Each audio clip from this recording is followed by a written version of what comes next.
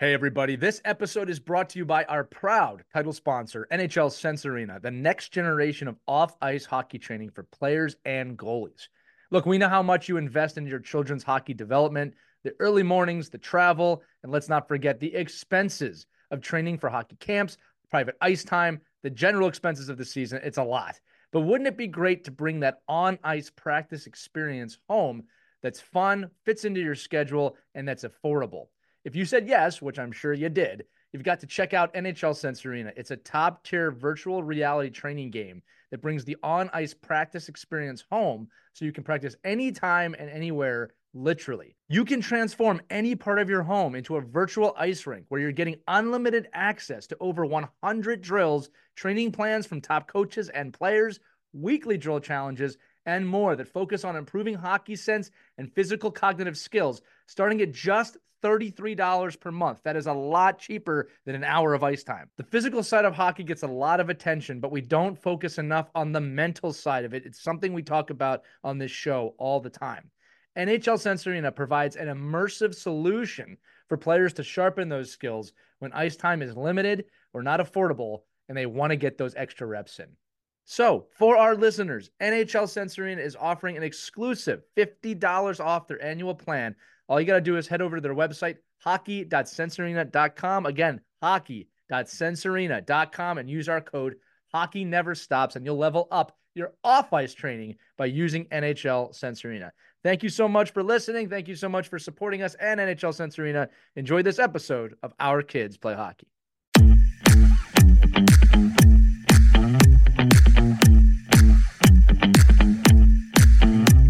Hey everybody, welcome to this very special edition of Our Kids Play Hockey. We have a great guest for you today. It's a really special episode. He is the NHL's most tenured referee. He has reffed more regular season games, more playoff games, and more Stanley Cup finals than anybody else. It is, of course, the famous Kerry Fraser.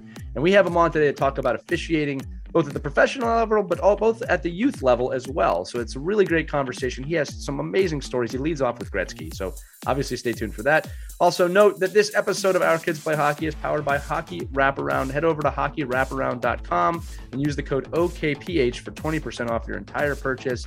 You can check out the world's #1 stick blade protector or their new product, the Dry Stick, which is really simple. It's 4 little mini sticks that attach to your kids or your hockey stick that changes how equipment is dried, and it just makes it very compatible, very portable. My kid's using it with no problem. It's really changing how we think about drying equipment while on the move or in a small space. So check it out at hockeywraparound.com. Again, OKPH for 20% off your purchase. But above all, enjoy this episode of Our Kids Play Hockey with Kerry Fraser.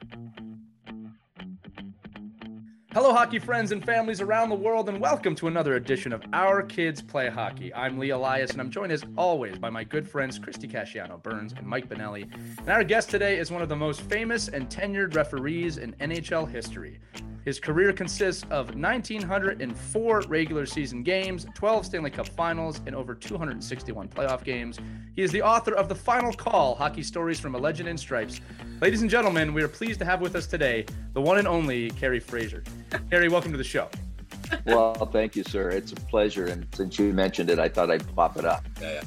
Yeah. Now, for those of you listening to this podcast, Mike just held up a nice little promotional piece for your book, which is excellent, by the way, available on Amazon. That is a plug.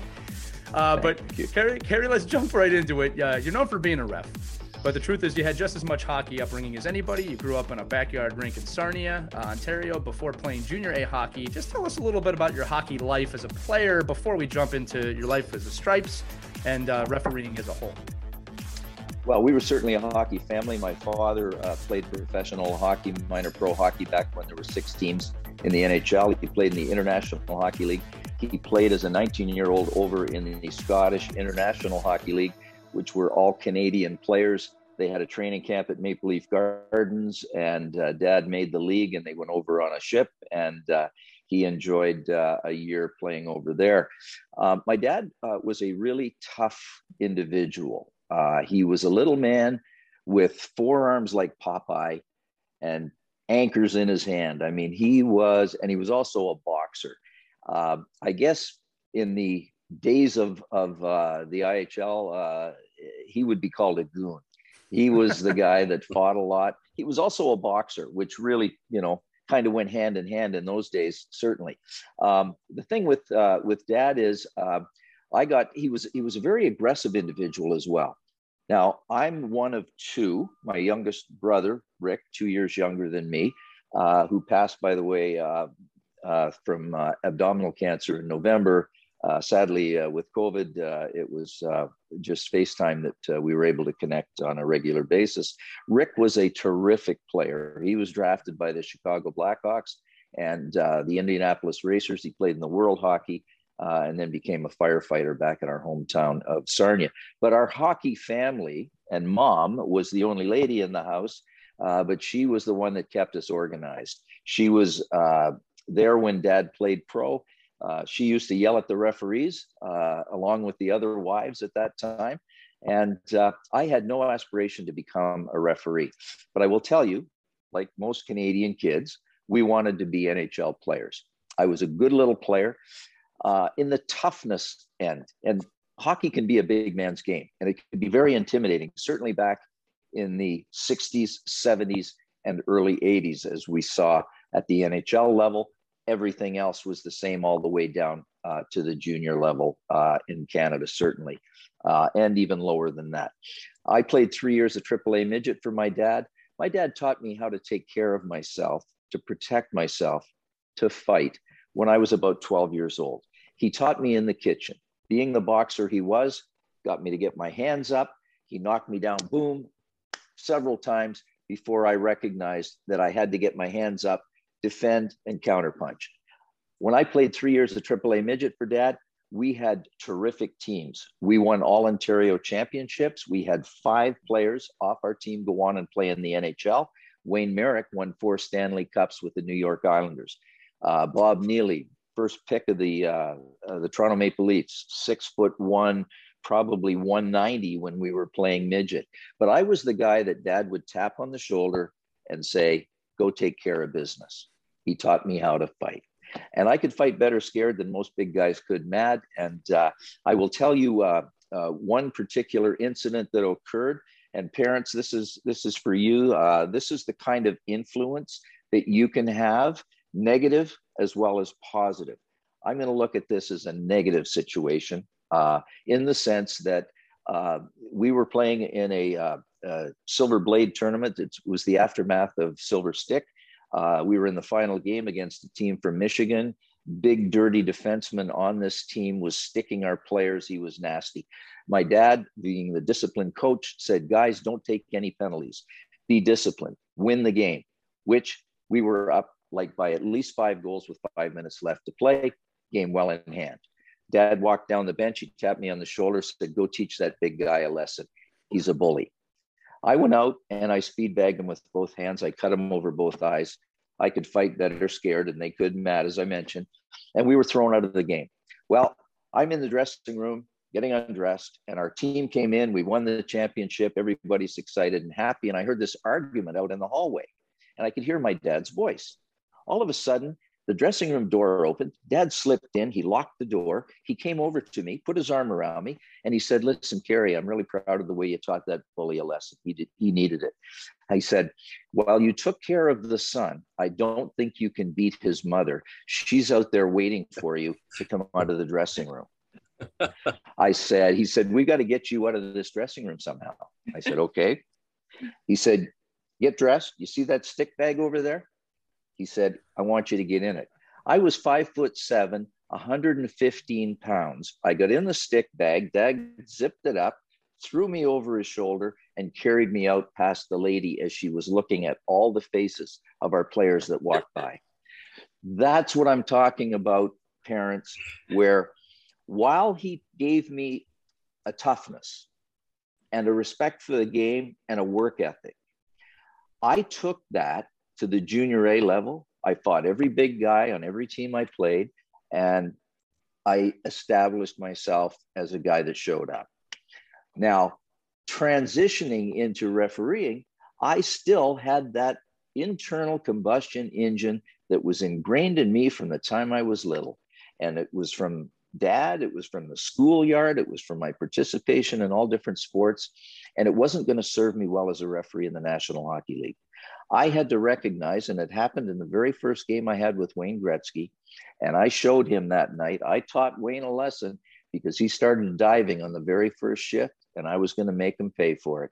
Well, at the end of that game, I had a reflection, if you will. I replayed every game that I ever did. I wanted to be the best that I could be, and I recognized that I had compromised my own personal integrity, the rules, by not calling penalties that happened on Wayne because I became emotionally involved. I searched even deeper and found inside me, I had the little man syndrome. I had chip on my shoulder, and it served me well as a little player, but it was going to absolutely cause me to fail as a referee. I had to change, and thank God I did. And thankfully, it was Wayne Gretzky that showed me that night that I needed to do some things differently. I apologized to Wayne for not calling penalties on him. He actually thanked me at the end of the game for calling a penalty on him with less than a minute or a minute and a half left in a game against Bobby Clarke and the Broad Street Bullies Philadelphia Flyers in that game. Because I called absolutely nothing that happened on Wayne in that game after he took the first dive 15 seconds into the game, jumped in the air, turned his head to look at me to see if I was going to raise my arm even before he hit the ice. Obviously, the pond was frozen. There was no splash. And this little man syndrome took over, and the crowd at Northlands Coliseum was on me. And it was like, I'll show you, buddy. I'm not going to be intimidated by them or you. So, minute and a half left. Kelly Lindbergh caught the puck. I blew the whistle, stopped play. Wayne, in his office behind the net, where he always stood, jumped in the air, threw his hands out one way, his feet out the other way, boom, did a belly flop on the ice. Bobby Clarke skated over to him with the no teeth. He said, "Get up, Gretzky, you blank baby." I went over, I said, "Wayne, what are you doing?" I said, "There wasn't a guy within 15 feet of you." He said, "You wouldn't have called it anyway. You haven't called a blank thing all night." I said, "You're right. I'm going to start right now." Boom, you got 2 for unsportsmanlike conduct. He said, "Thanks. It's about effing time you called something." And he stormed to his dressing room.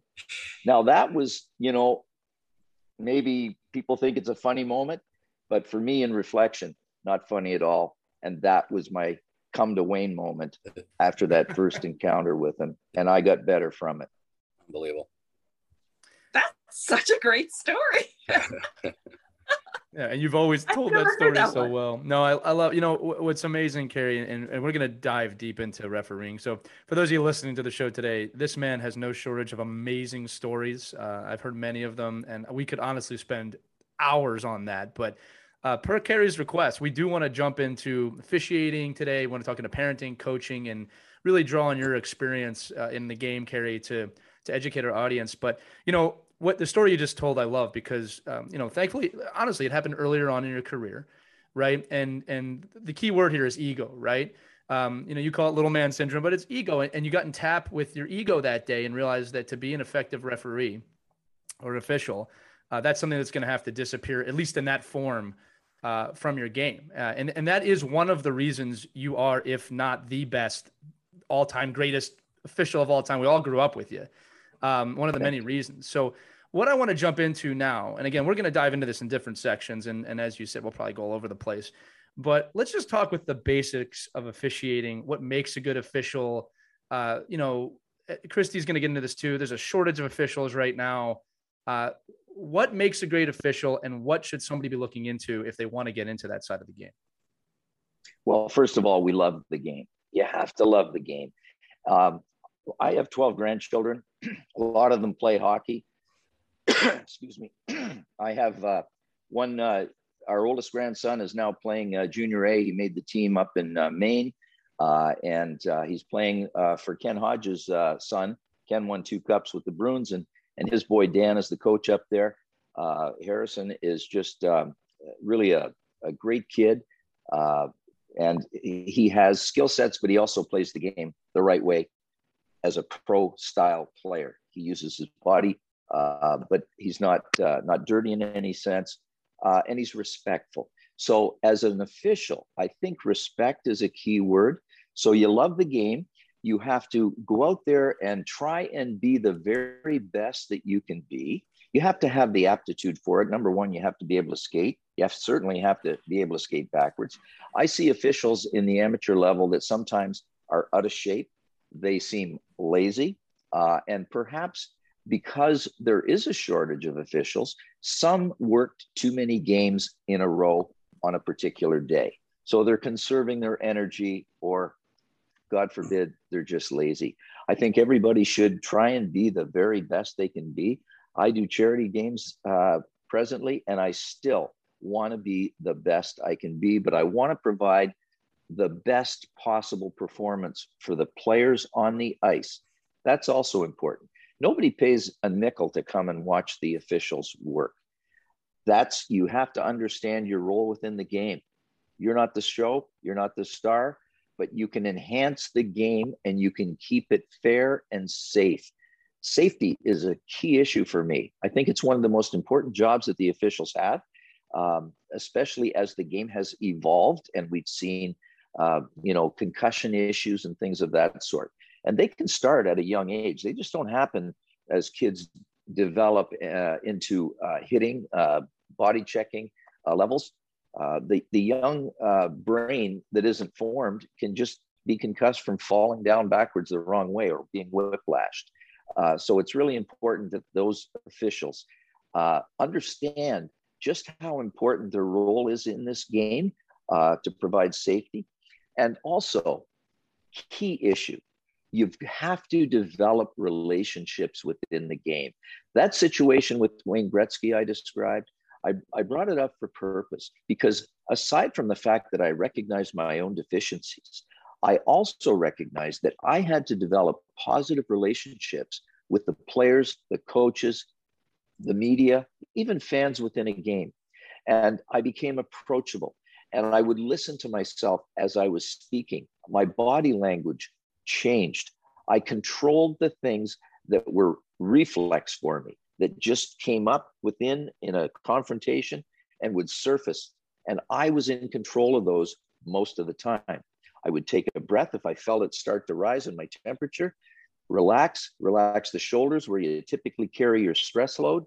And then this means peace, reps. You're going to have a conversation with the coach. We don't want to see this because that's offensive, and we never want to see this.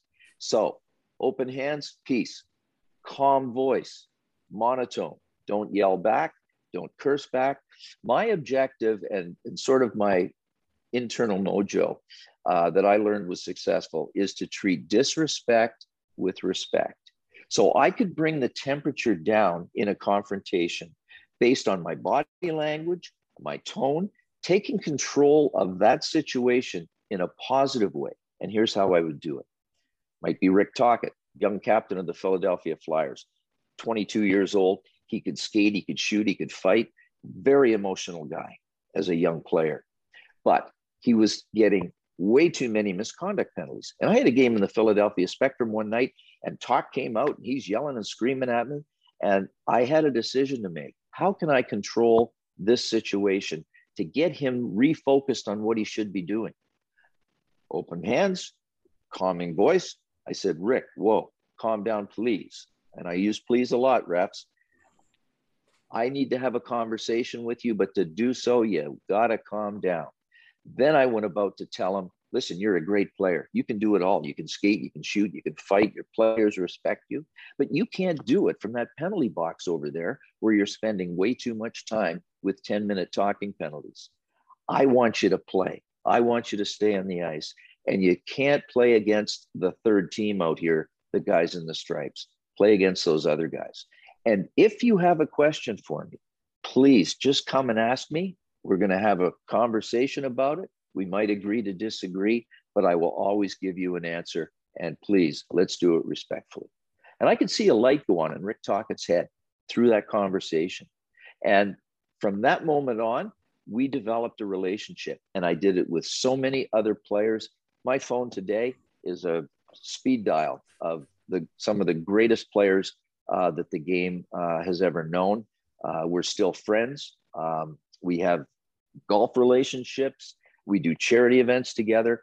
And whenever I meet guys, and I just did one at Dick's Arena, Dick's Hills in Long Island for Hockey Helps, 24-hour hockey marathon. I was with Adam Graves, Patty LaFontaine, Stefan Matteau, Benoit Hogue, Colton Orr, and Brian Mullen. And it's like a reunion. And you know what? I'd much rather have it that way, refs, than walking into arena and say, have players or coaches or parents, fans say, oh, no, not this guy again. So work on developing productive relationships. But you're dealing with so many different personalities. I can't imagine that your philosophy is one size fits all. I would think that you would have to cater it depending on the personality you're dealing with. Is that true? What a fantastic question. Excuse me. Allergies. It's allergies, folks. No COVID coming through here. I got 3 vaccines. But anyway, that's a great question. And the official has to be bigger than the environment that he's in. It's an emotional game. Get it, understand it. Talking to coaches. The best way to do it is to set the table early. Whenever a new player came into the NHL in the preseason, rookie season, I would always do my homework. I would check the game sheet before the game, the press notes. And if there was a new player in the league that I hadn't seen yet, the first thing I would do is go up and introduce myself to him. How do you do? I'm Kerry Fraser. Now, this kid might have seen me, referee Stanley Cup finals when he was in diapers. So he knew who I was, but I made him feel like I want to wish you the very best. And if you have any questions, please feel free to come and speak to me. So the table was set. I could see sort of, and I would look into people's eyes to try and see what they're all about. I saw some darkness in some guys' eyes when they came into the league. Trust me. Theo Fleury being one, and another player for the New Jersey Devils that spent some time in prison. And I looked in those eyes the very first time I saw those individuals, and I thought, you got some darkness here. You got to be really careful how you deal with them. And I will share a Theo Fleury story as we move along in this conversation that is absolutely impactful for the parents. One of the things I also did following retirement, I worked for TSN up in Canada for a few years. They created a segment on a hockey show called Come On, Ref. And one of the things that we did is the NHL Players Association had an annual best in Canada 14-year-old players. They scouted them the previous year. They're Bantam age players. Connor McDavid was in that group. All these kids were going to be first rounders. We broadcast at TSN their game coast to coast that they played after the camp was over. Gary Roberts ran it. They had all kinds of different things. We knew these kids were going to be first picks. They were going to make a lot of money. And so they wanted to get them started on the right foot. Their parents were there as well. I was asked to speak to the players. I said, I will, only if I can talk to the parents at the same time. Parents have the most influence over their young athletes. My wife and I have 7 children. We have 12 grandchildren. Of the 7 kids, 3 of them got full Division I athletic scholarships. They were, one boy wrestled in college. They were really good athletes and they were good students. So I kind of know what I'm talking about.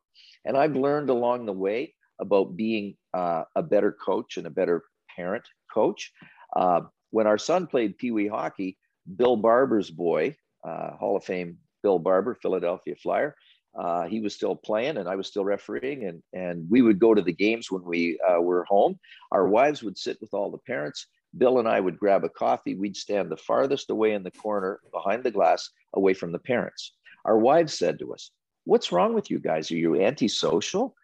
Bill said, "Hey, listen, I'm not standing over there with the parents because they all think their Pee Wee players are going to be NHL players. I don't want to listen to them." I said, "They're busy yelling at the referees, and I don't want to be associated with that either." So we kind of, as professionals, stayed away. I think that now, and once I retired and I started watching my grandkids, I was called in to separate altercations between parents when these kids were playing peewee hockey. It's absurd. It absolutely is absurd. And I hear the sort of the Broad Street bully stuff still that lingers in the Philadelphia area with fans, where they think their little guys should be playing aggressive and physical. And some of the comments that come from the stands are absolutely brutal. And that's one of the reasons that we have a lack of officials, because these young kids that are starting out are being abused verbally by adults and by coaches, adult coaches, that they just don't have the skill sets, the kids yet, how to handle them. Why take the abuse for, being beaten up by an adult verbally when the monetary reward is not that great? So there needs to be some mentoring. There needs to be some coaching. I speak to level 4 coaches. Mike has had me to coaches clinics with USA Hockey.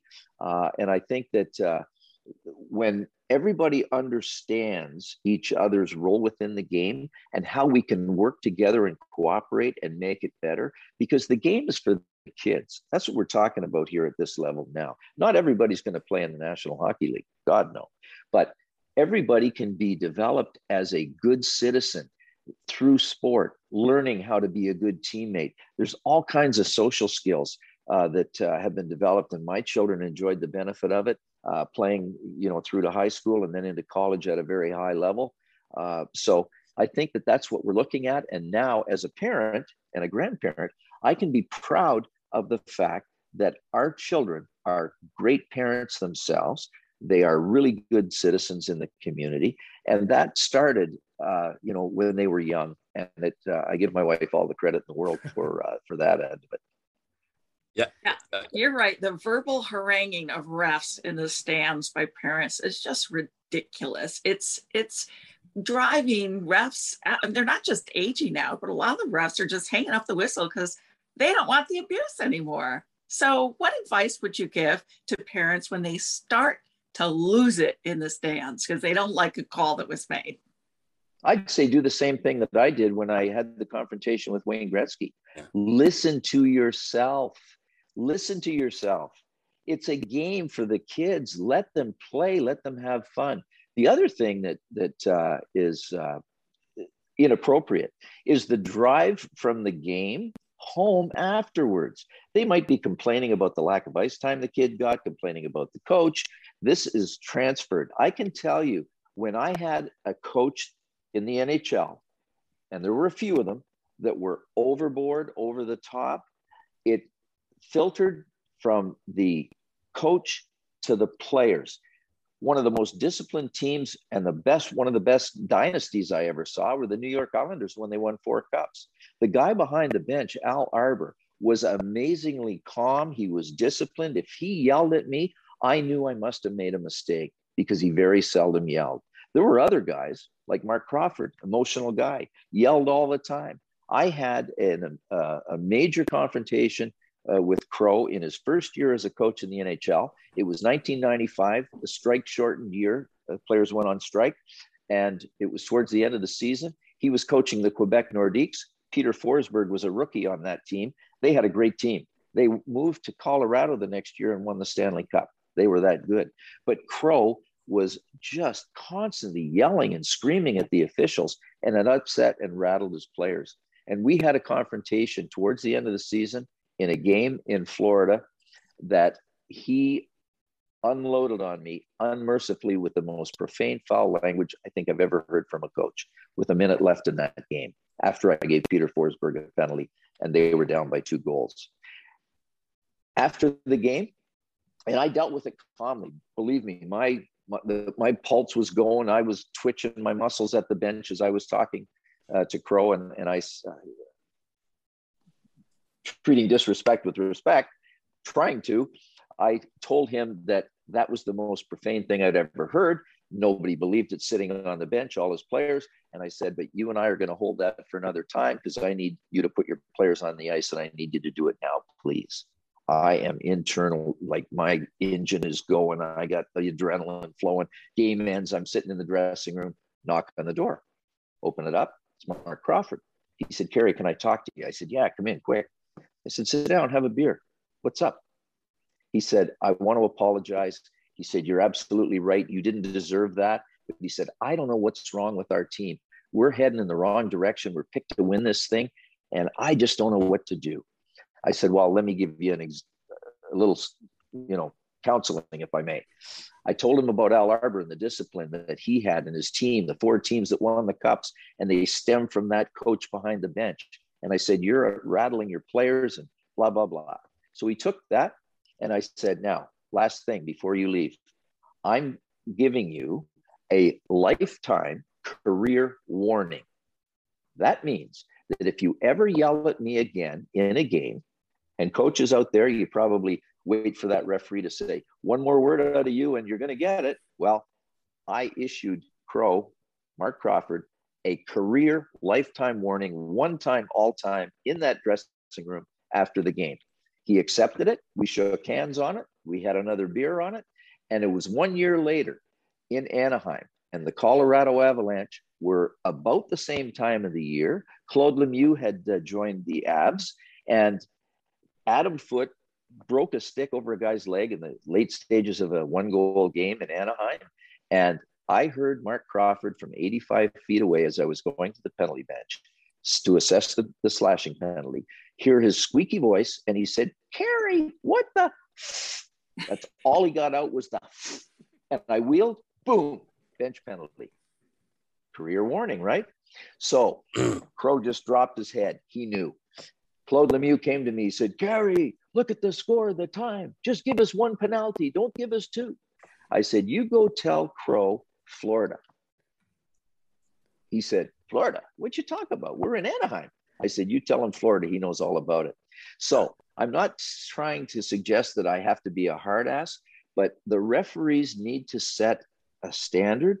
They, if that line is drawn and it's in sand, and we've seen it too many times in the playoffs where there are different rules applied at certain times of a game, and we use a different rule book in the playoffs versus the regular season.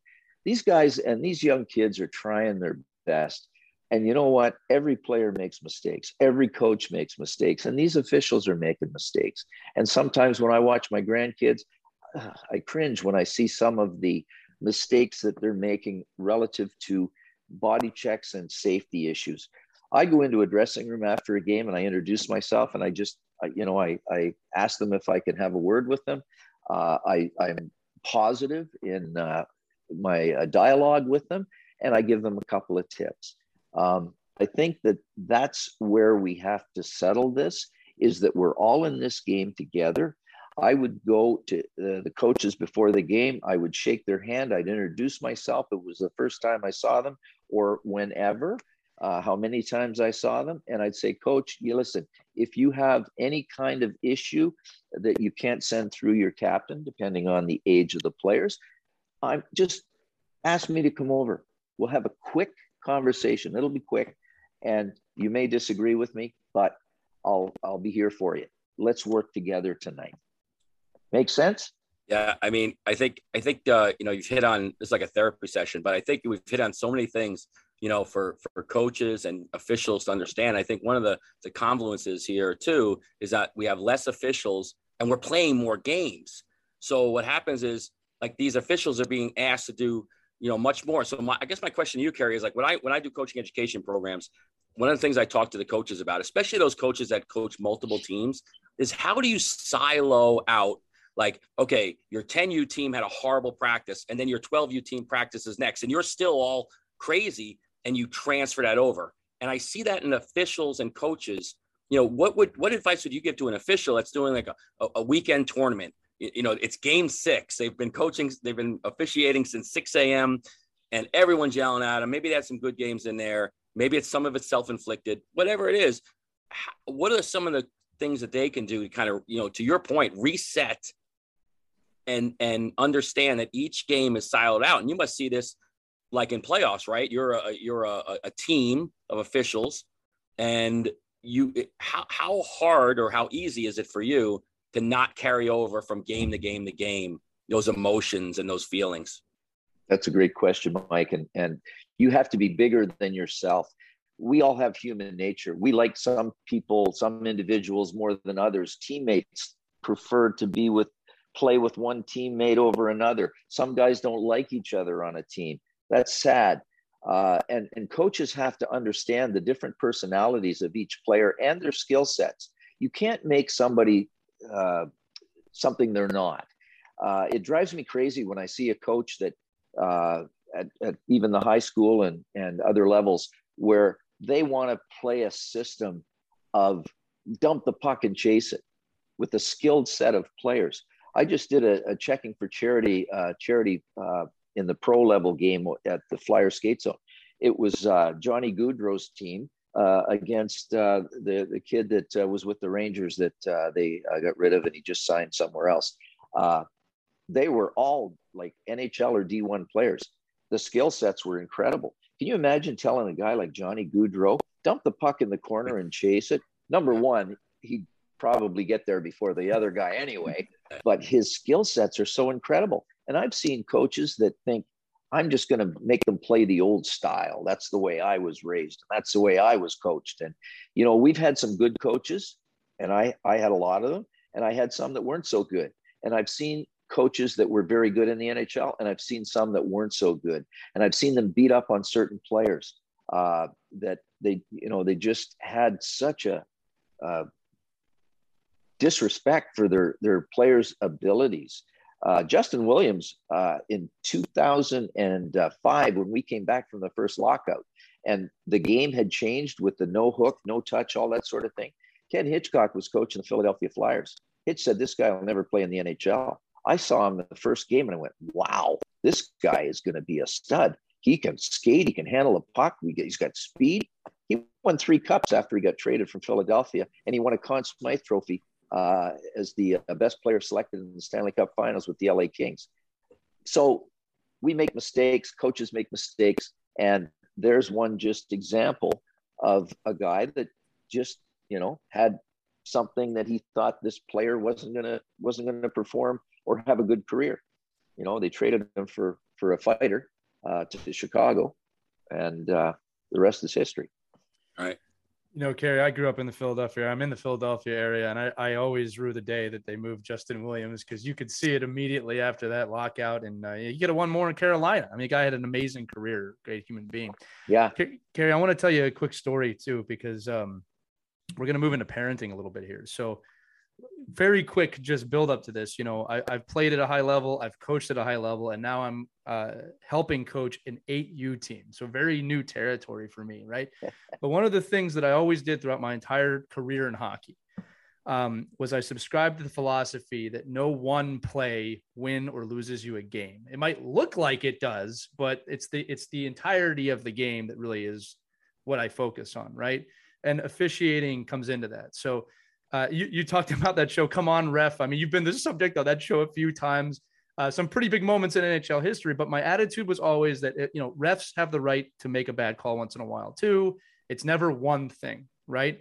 So after every game, except for a couple, I'll admit that now, I would always shake the referee's hands.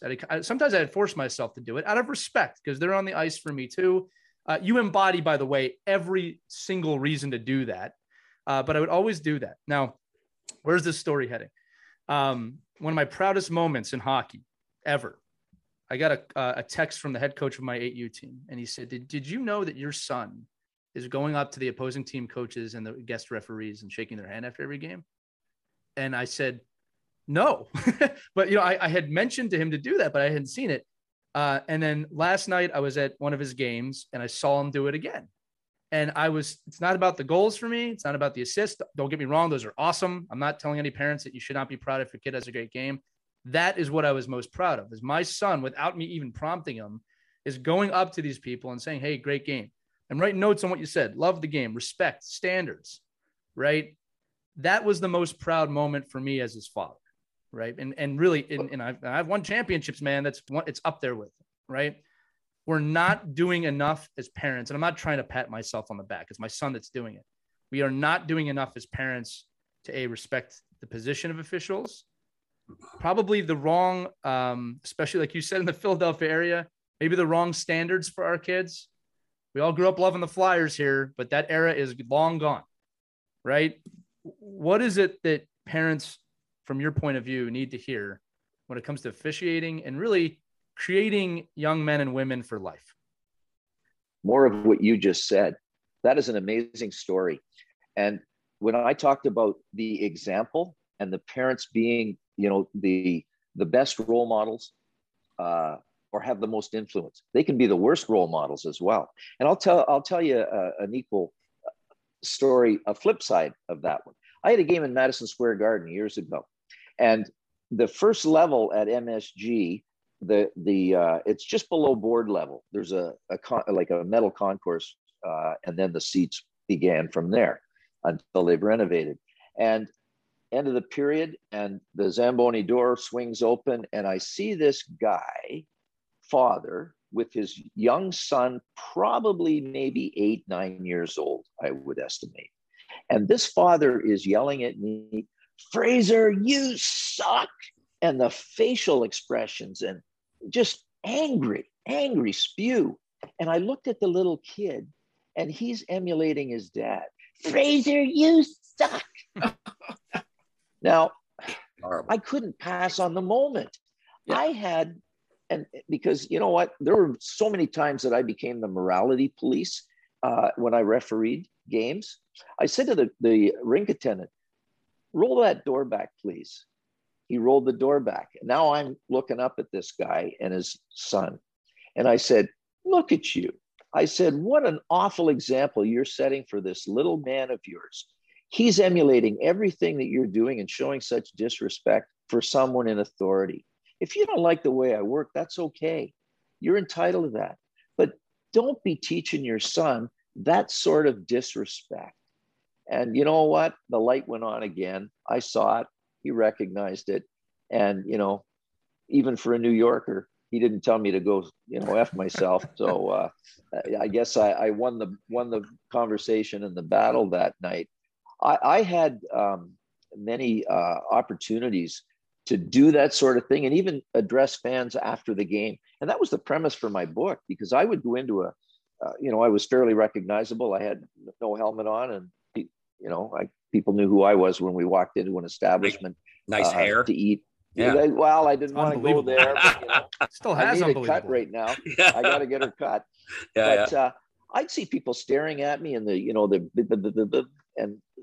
I always sat with my back to the wall, but I'd survey the room, and I'd walk over and I would extend my hand.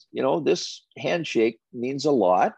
Introduce myself, and I would say, "Do you have a question about the game tonight?" And typically the first one was a little hot, and "Yeah, I got a question for you. That time, blah, blah." And I'd answer the question, and I'd say, "Do you have another one?" Now, you maybe just heard how I said that. Do you have another one? Not, "And what else? Do you have another one?" Yeah, as a matter of fact, I do. When you were talking to, Gretzky, or you were talking to Sather or whatever, what were you guys talking about? And I recognized, and I'd answer it. And before long, before 3 questions, they were buying me a beer, and we became friends. But I recognized that the fans in this really emotional supercharged game, the best place seat they can get is 1 row behind the glass. They want on the other side. They want inside my world. And to be able to share that, the NHL has done a great job with, and their broadcast right holders, 30 for 30, inside the game, stuff like that, where fans really get a glimpse of what goes on. Some of it is scripted, but most of it is just, let it roll. So that really taught me a good lesson. Communication, again, it's all about communication, moms and dads, and how you communicate with your body language, with your verbiage, with the way that you drive your young athlete home after the game, can all have a positive or a negative effect. Listen to yourself, like I did on the ice. I would stop in the middle of a confrontation sometimes because, God, there's no nail holes in these hands. And if I got a little overcharged and it didn't stop here. Whoop, out it came. I have stopped in mid-sentence because I heard myself and I went, oh, I'm sorry. I didn't mean to say it that way. Let me start all over again. I apologize. So there's nothing wrong with saying you're sorry. You're going to make mistakes, but just I encourage you to listen to yourself, have your own game plan as a parent, no differently than the coach. What is your game plan? What is your objective? What do you want to create here? Are you looking for an NHL player? Good luck with that. Maybe you got one, but I can tell you, there's always somebody better. And head up to Canada and you'll see, kids that I was 15 months old when I started skating, not years, months. Wow. I would go to my dad's pro hockey practices and the trainer would put on my skates and I'd go out before the players came out. So I grew up on skates. I'm just suggesting that what you need to create are really good young people, citizens. Bullying, I don't go for at all. Never did. And that, as a player, I told you how I took care of that. And on the ice, from a morality perspective, I've had players trash talk another guy. I had two guys come to me with tears, one rolling down his cheeks, the other with tears in his eyes. The tears in the eye guy was Theo Fleury. The rolling down the cheek was Claude Lemieux.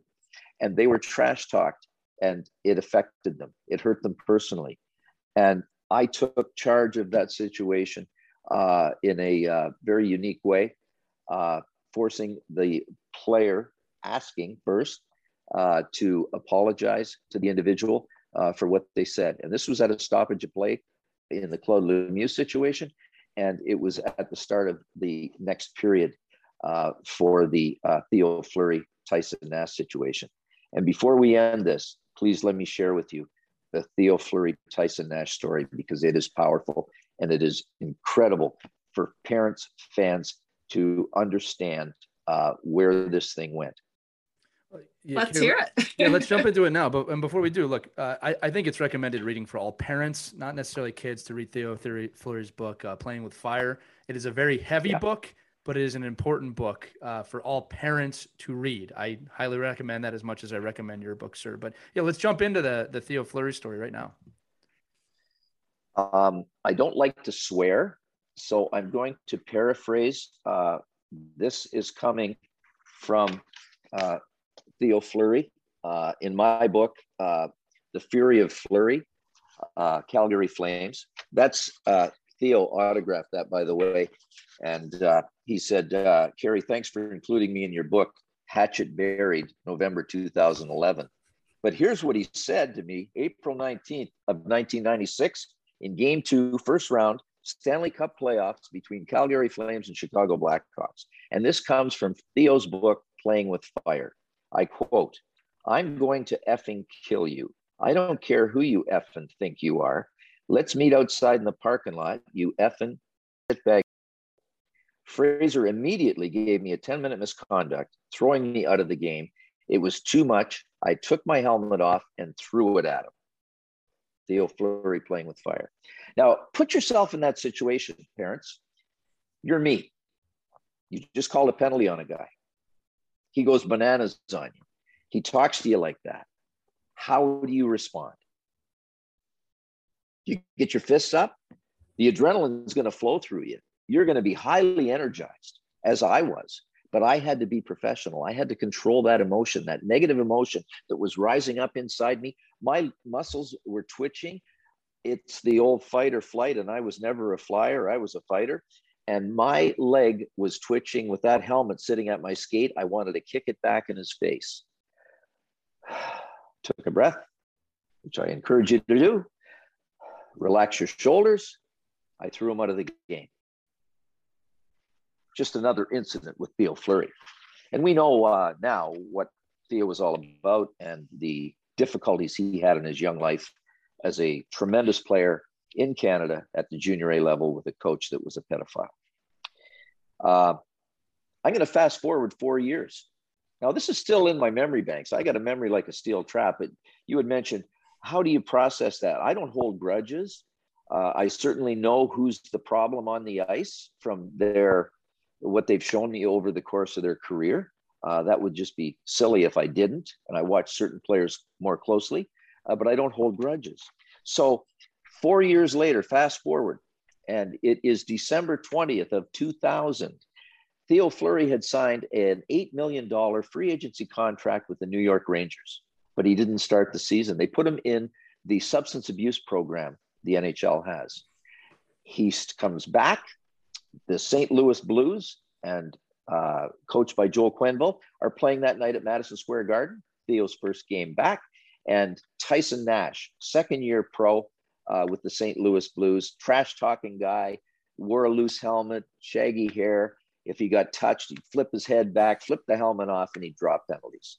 He was a pain in the butt for the refs. But I tell you, at the end of this first period in Madison Square Garden, Theo Fleury, the same guy that trash-talked me, cursed at me, threw his helmet at me, came to me with tears in his eyes. He said, Kerry, I'm trying to clean my life up honest. I haven't done coke in 30 days. I haven't had anything to drink in X number of days. I'm trying to clean my life up honest. Don't let him talk to me like that.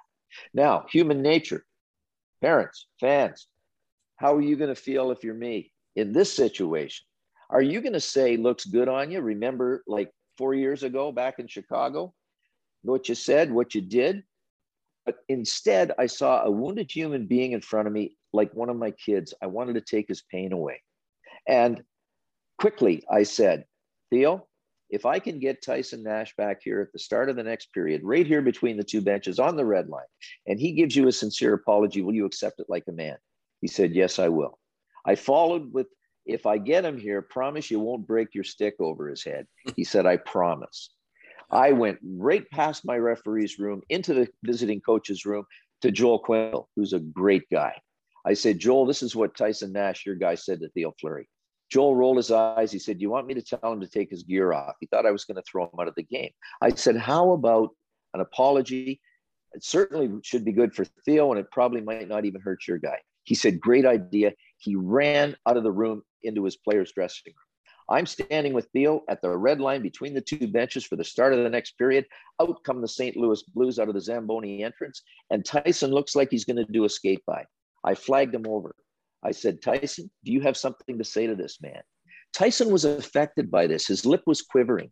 He looked Theo right in the eyes. He said, Theo, I am sincerely sorry. I went way below the line, and I apologize for what I said. And I wish you all the best and everything you have ahead of you. He tapped him on the shin pad. I went, Theo, you good with that? He said, I'm good with that. I said, boys, shake hands. Let's play. The game ended. Tyson Nash did what he normally does. He got Brown to jump him in the third period. He got extra penalty minutes. St. Louis Blues win the game. Now, I'm going to fast forward 10 more years to when I retire. And I finish my last game, and I have to sit down, and I've got to write this thing. And Theo's book came out. And one of my objectives, and this is one that you should maybe try and follow, I want to take a bad situation and try and make something positive from it. Negative to positive. So Theo's book comes out, and he writes that trash story, and the only ref he really trashed in the book was me.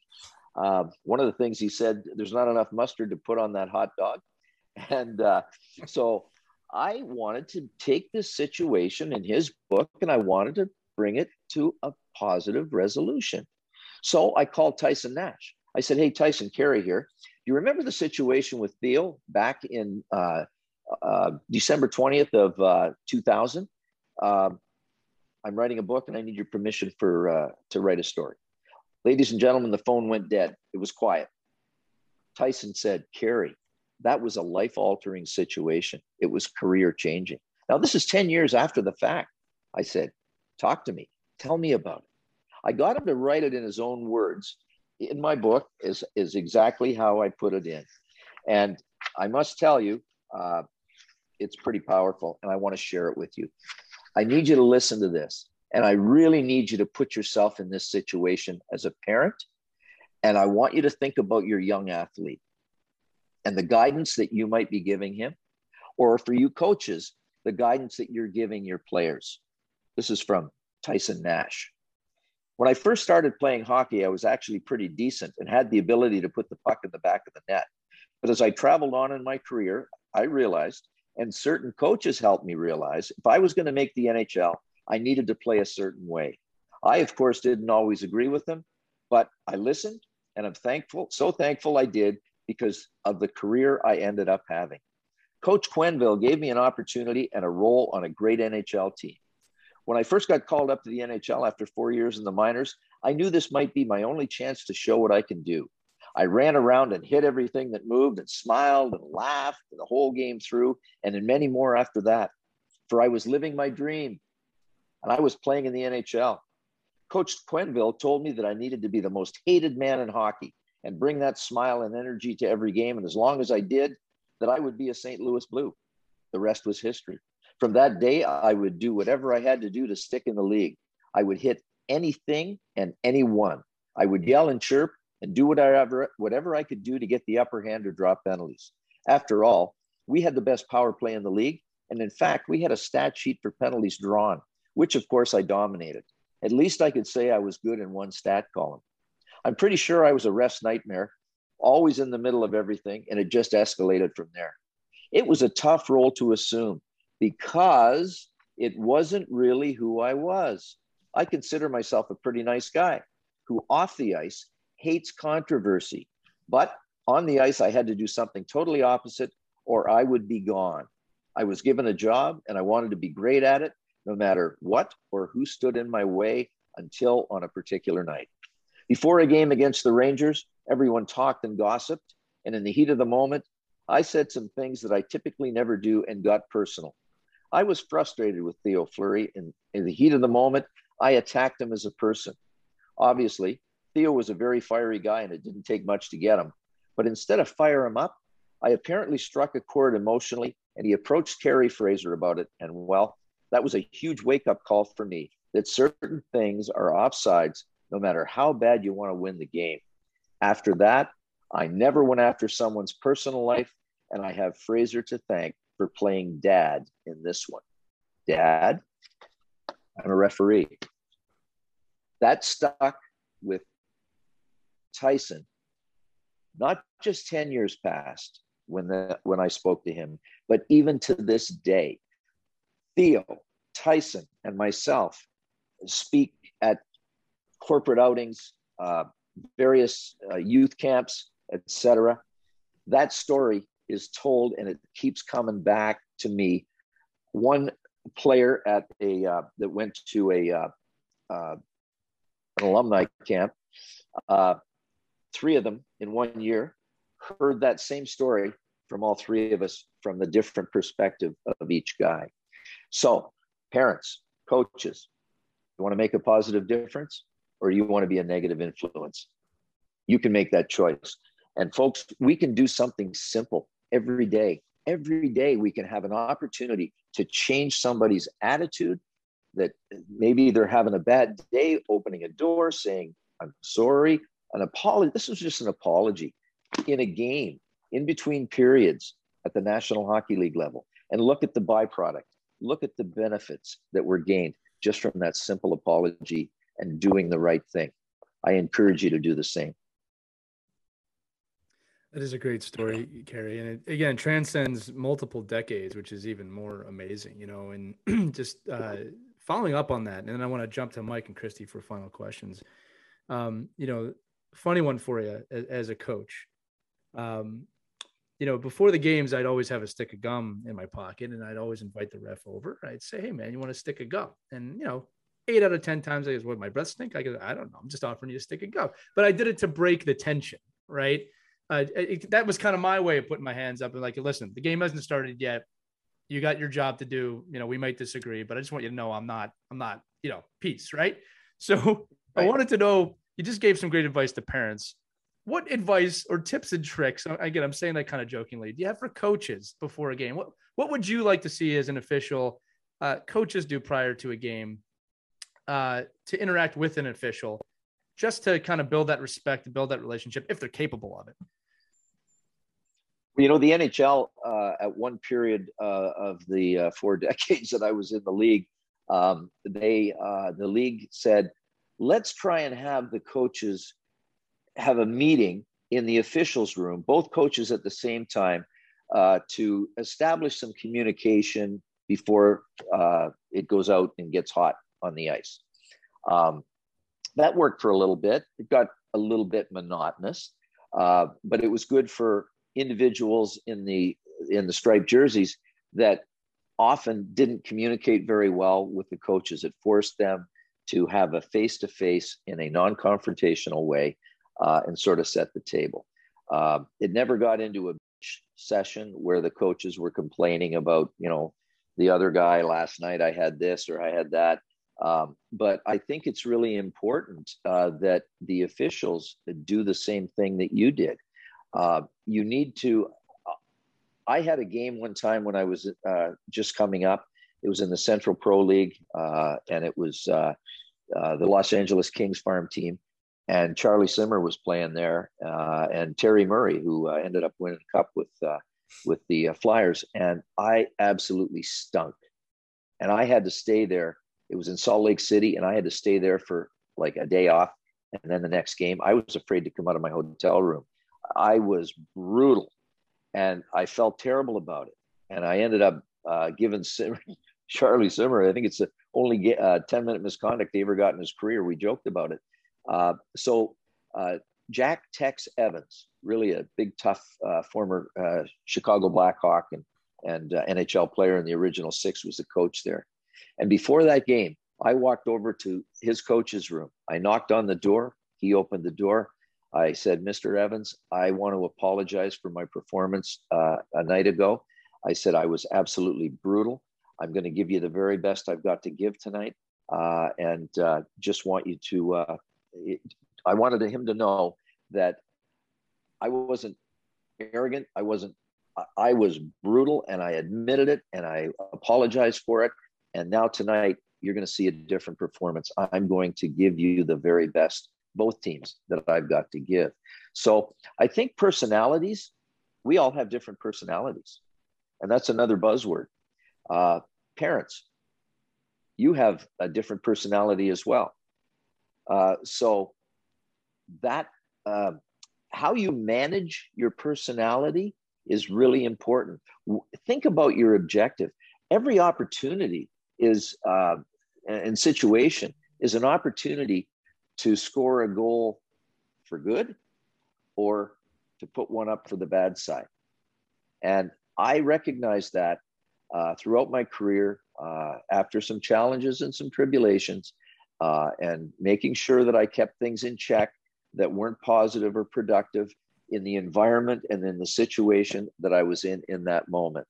Every situation is different.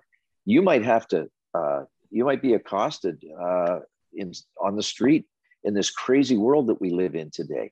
A handshake might not do it for you. You've got to defend yourself, perhaps, if diplomacy won't work. And I encourage diplomacy all the time because you never know.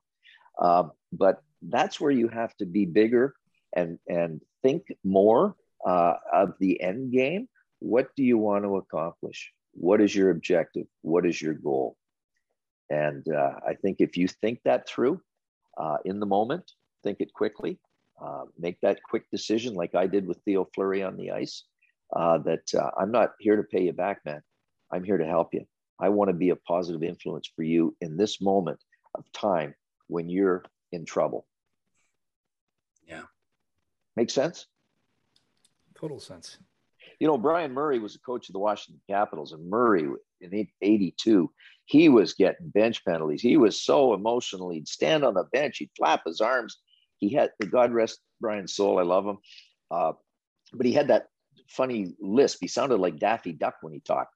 And one game in the Cap Center, he was standing up, screaming and flapping his arms and spitting and yelling at me.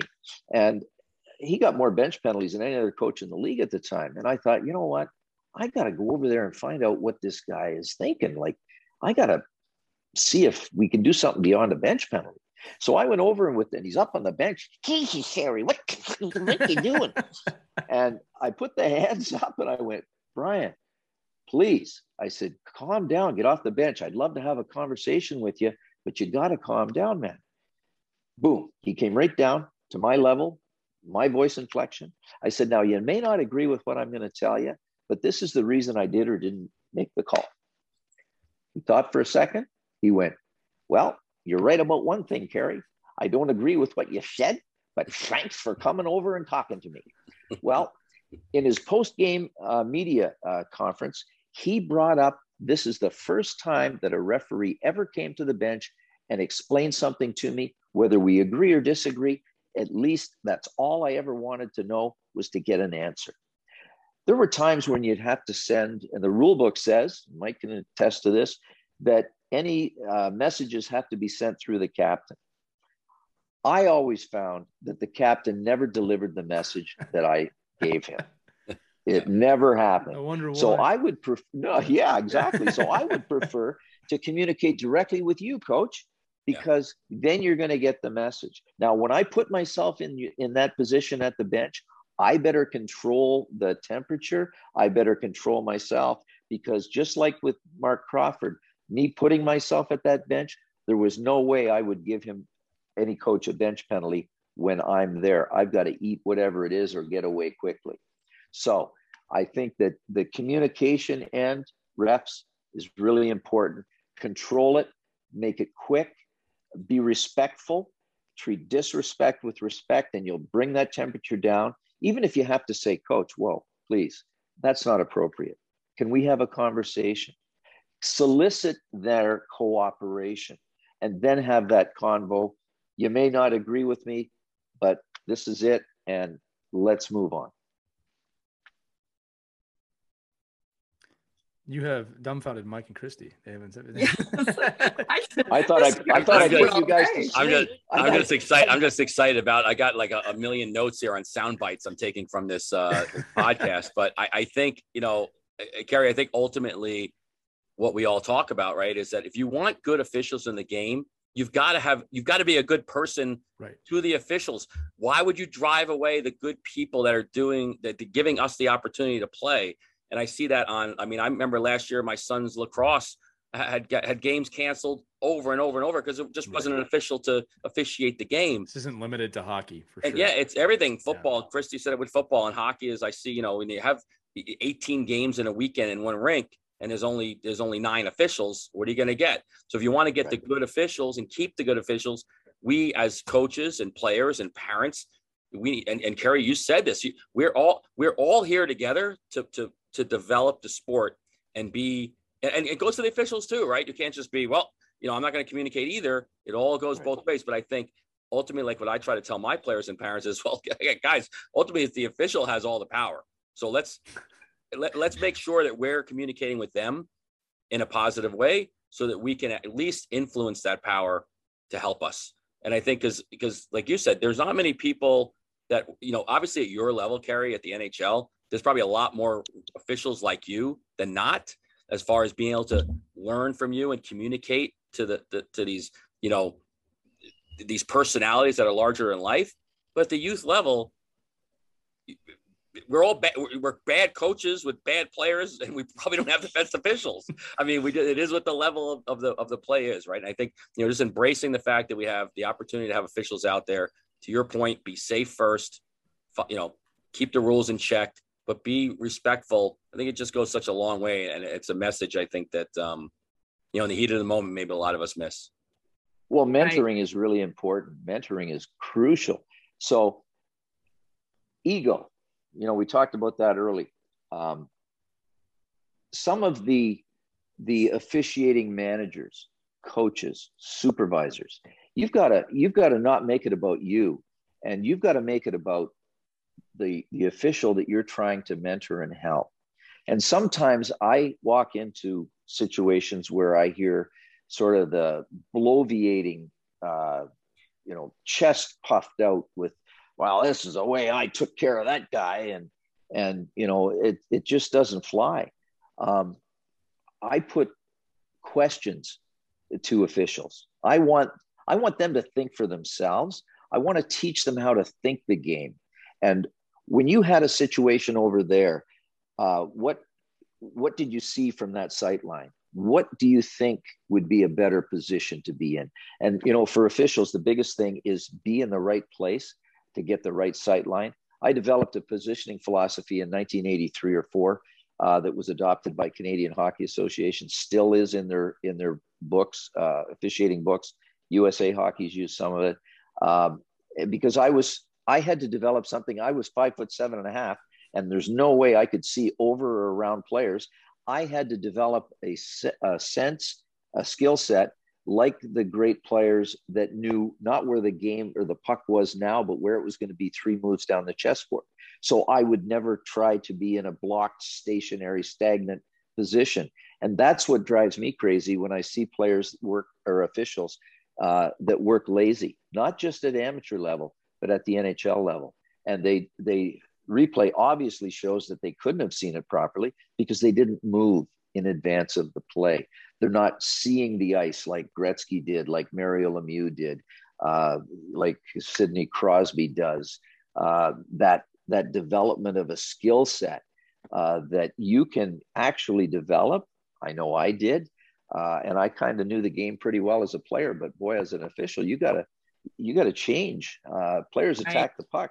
Officials retreat from the puck. I was curious about that, Kerry, because you're so masterful at that. And I know we have a lot of up-and-coming refs listening right now. So how do you develop? It's almost like you have a sixth sense because you want to give players enough room to play. You don't want to get in their way, but you also have to be in that position where you can accurately make that call. So, I mean, how do you get there? Yeah, great question. And I learned it and developed it watching a video of Wayne Gretzky in 1983. And Wayne was approaching a D-man from the neutral zone just before the blue line. Those two guys in the camera, D-man and Wayne with the puck on his stick, and he's looking straight ahead at the D-man. All of a sudden, Wayne threw a behind-the-back no-look pass to the right side. Yuri Curry streaking into camera frame, full speed, never broke stride, boom, tape-to-tape pass. I went, how did Wayne Gretzky know that Yuri Curry was going to be in that place at that moment without a look? And I came up with a philosophy that he did little checks with his eyes. The camera, your camera's always moving and it's picking things up all over the place. And you're looking at, for me, the player's speed, their direction, their body language as to what they're going to do. And I would be able to determine that in the moment, the player with the puck might not be in a foul position. Nobody's around him within X number of feet. But in 3 clicks of my camera frame, I know that that guy moving at that speed and that direction on the pursuit is going to be there, and I need to now refocus, and boom, I look at that.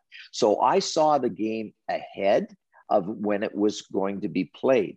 I could be on the goal line with one referee with a great Edmonton Oilers team with all those future Hall of Famers on the power play. Paul Coffey would get the puck behind the net.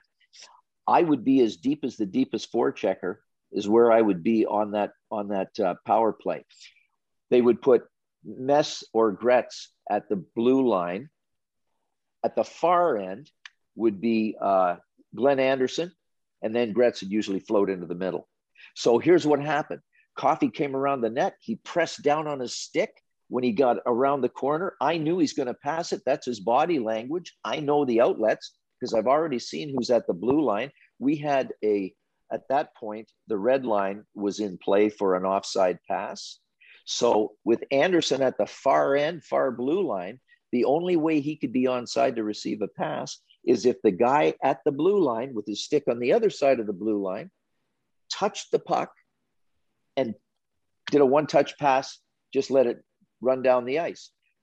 If I'm watching that and I say in my brain, and I'm doing play-by-play in my brain, Coffey has the puck. He's behind the net. Okay, he comes out. He's got a pass. He presses down. Boom, he passes the puck. There it goes. And he's touched it at the blue line.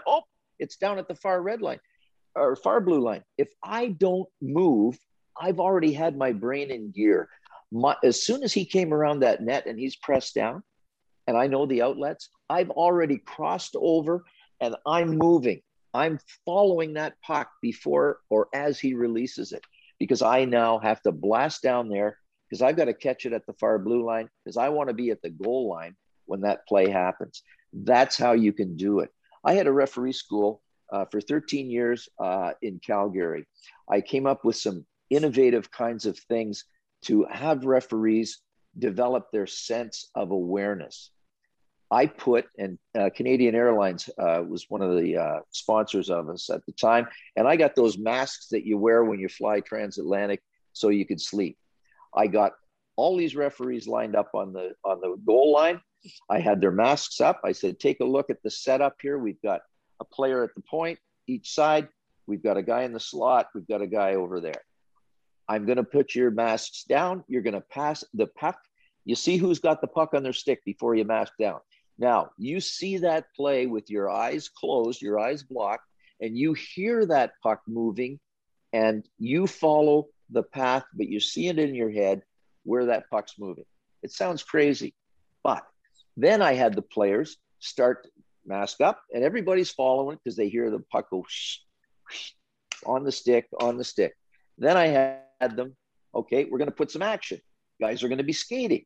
You're going to still see the faces and the numbers of those players, but they're going to be moving, and the puck is going to be moving with them to different players. You've got to differentiate with, the blind ref, right?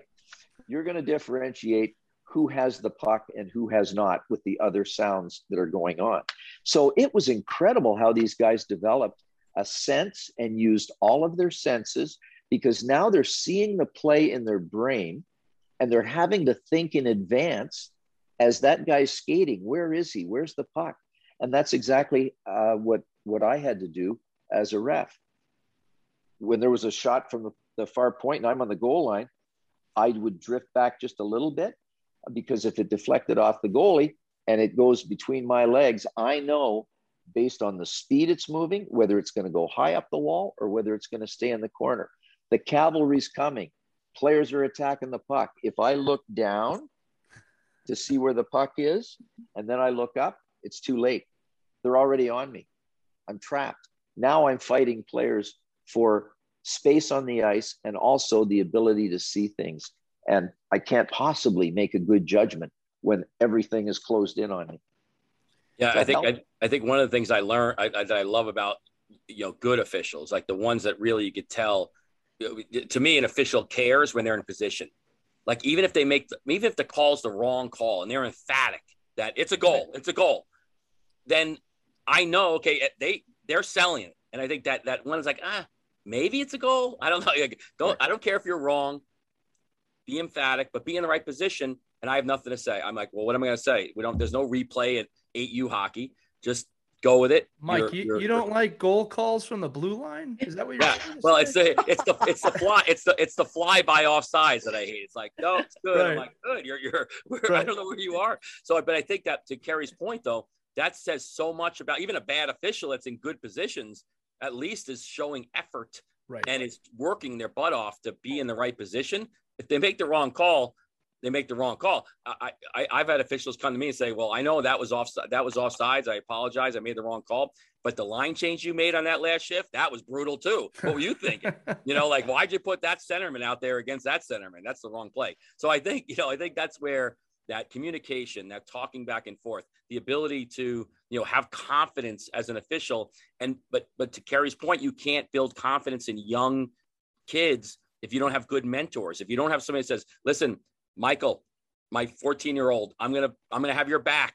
I'm going to make sure I introduce you to the coaches. I'm going to tell them how long you've been refereeing, where your status is, why you're here, because you love being out here and you want to help their kids. And I think that lowers the tone. And a referee is going to be like, it's almost like when you have, a trainee at a store or just, hey, this person's here, working with me today. Just know that they're new and they're trying their hardest and they know the rules, but we're going to work together. All of that kind of stuff at the beginning kind of sets the table and it gives you an opportunity to have success. And I love that. I love the ability to say, have good mentors, communicate, be approachable. And I think that the biggest part really, and Kerry, your success obviously just exudes because of your personality and your ability to say, okay, I'm Kerry Fraser. I can do whatever the heck I want here, so I'm going to officiate like it's my first game and I'm going to officiate like it's my job to give you my best. And I love that. Well, we want to get it right, and I'll tell you, try and give you a real quick analogy, because it just doesn't happen at the amateur level, the lowest levels.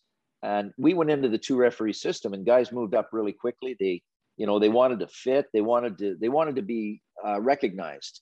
And so the thing that used to drive me nuts is if I'm 10, 15 feet away from a play and I see something and I shake my head no, and I hear a whistle from 100 feet away, it used to drive me nuts. And the players were, driven nuts as well. Anyway, we had a situation happen in a game in Colorado, and St. Louis Blues were playing, and I always do my homework beforehand. I got the game sheets, and I see that there was a player for St. Louis that was on the bubble, meaning if he got an instigator penalty, instead of just 2 and 10 and 5, he would get a game misconduct because he had accumulated X number of instigator penalties, and he would be automatically suspended for 1 game. So my young referee partner, who happened to be a French kid, I said before as we go out, listen, if there's a fight and this guy's involved, let's make sure if it's an instigation penalty considered, he's got to earn it. We don't want to give him a soft touch here. He's got to earn it. Let's be sure. Okay. So we go out with less than 2 minutes, 30 seconds left in the first period. A fight breaks out. A secondary fight breaks out almost simultaneously with it. I've got the first fight because I'm down low. The second fight involved this guy that was on the bubble for St. Louis.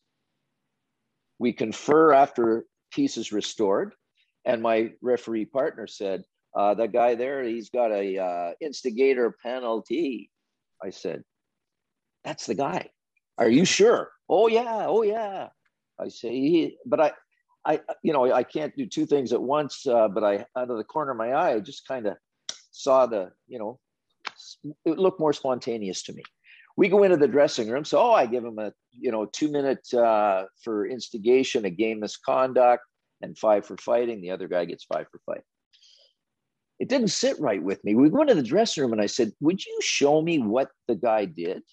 Like the 2 combatants. He said, well, one guy pushed this guy and the other guy pushed that guy back, and they push. And then the St. Louis guy drops his gloves and they fight.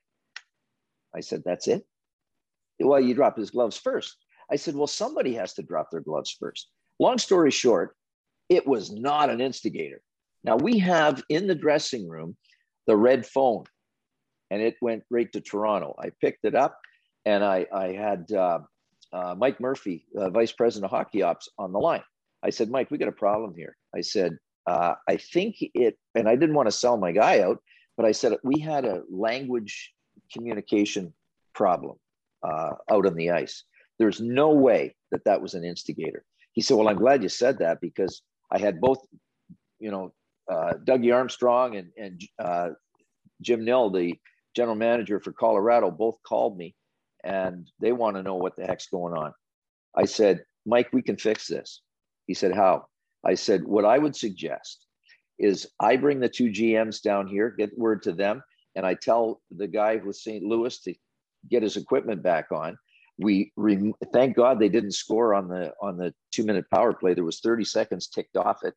I said, we take that 2-minute penalty off. We put the guy back in the game. He's going to get 5 for fighting, and we play on. He said, great idea. So I went out and I had to make the announcement that there was, an error on the play.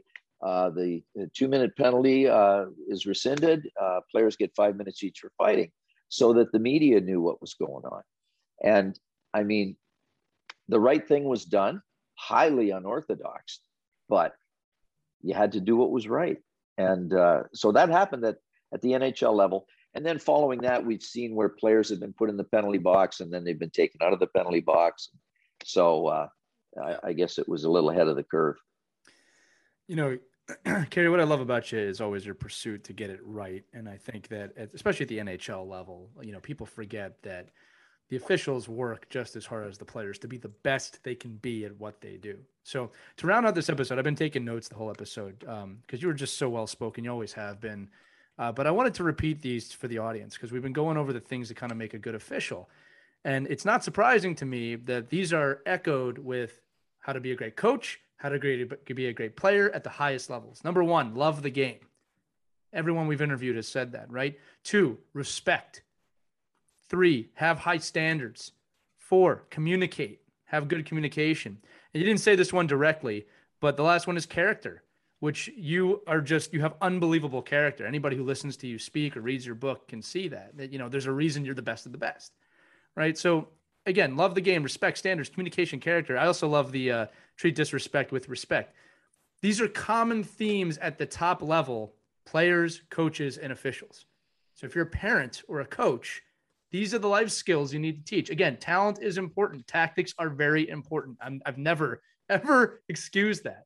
But if you don't have this other missing piece, the type of person you are, the bond that you create with your team, it doesn't matter. You're not going to succeed long-term as a human being. I should say that.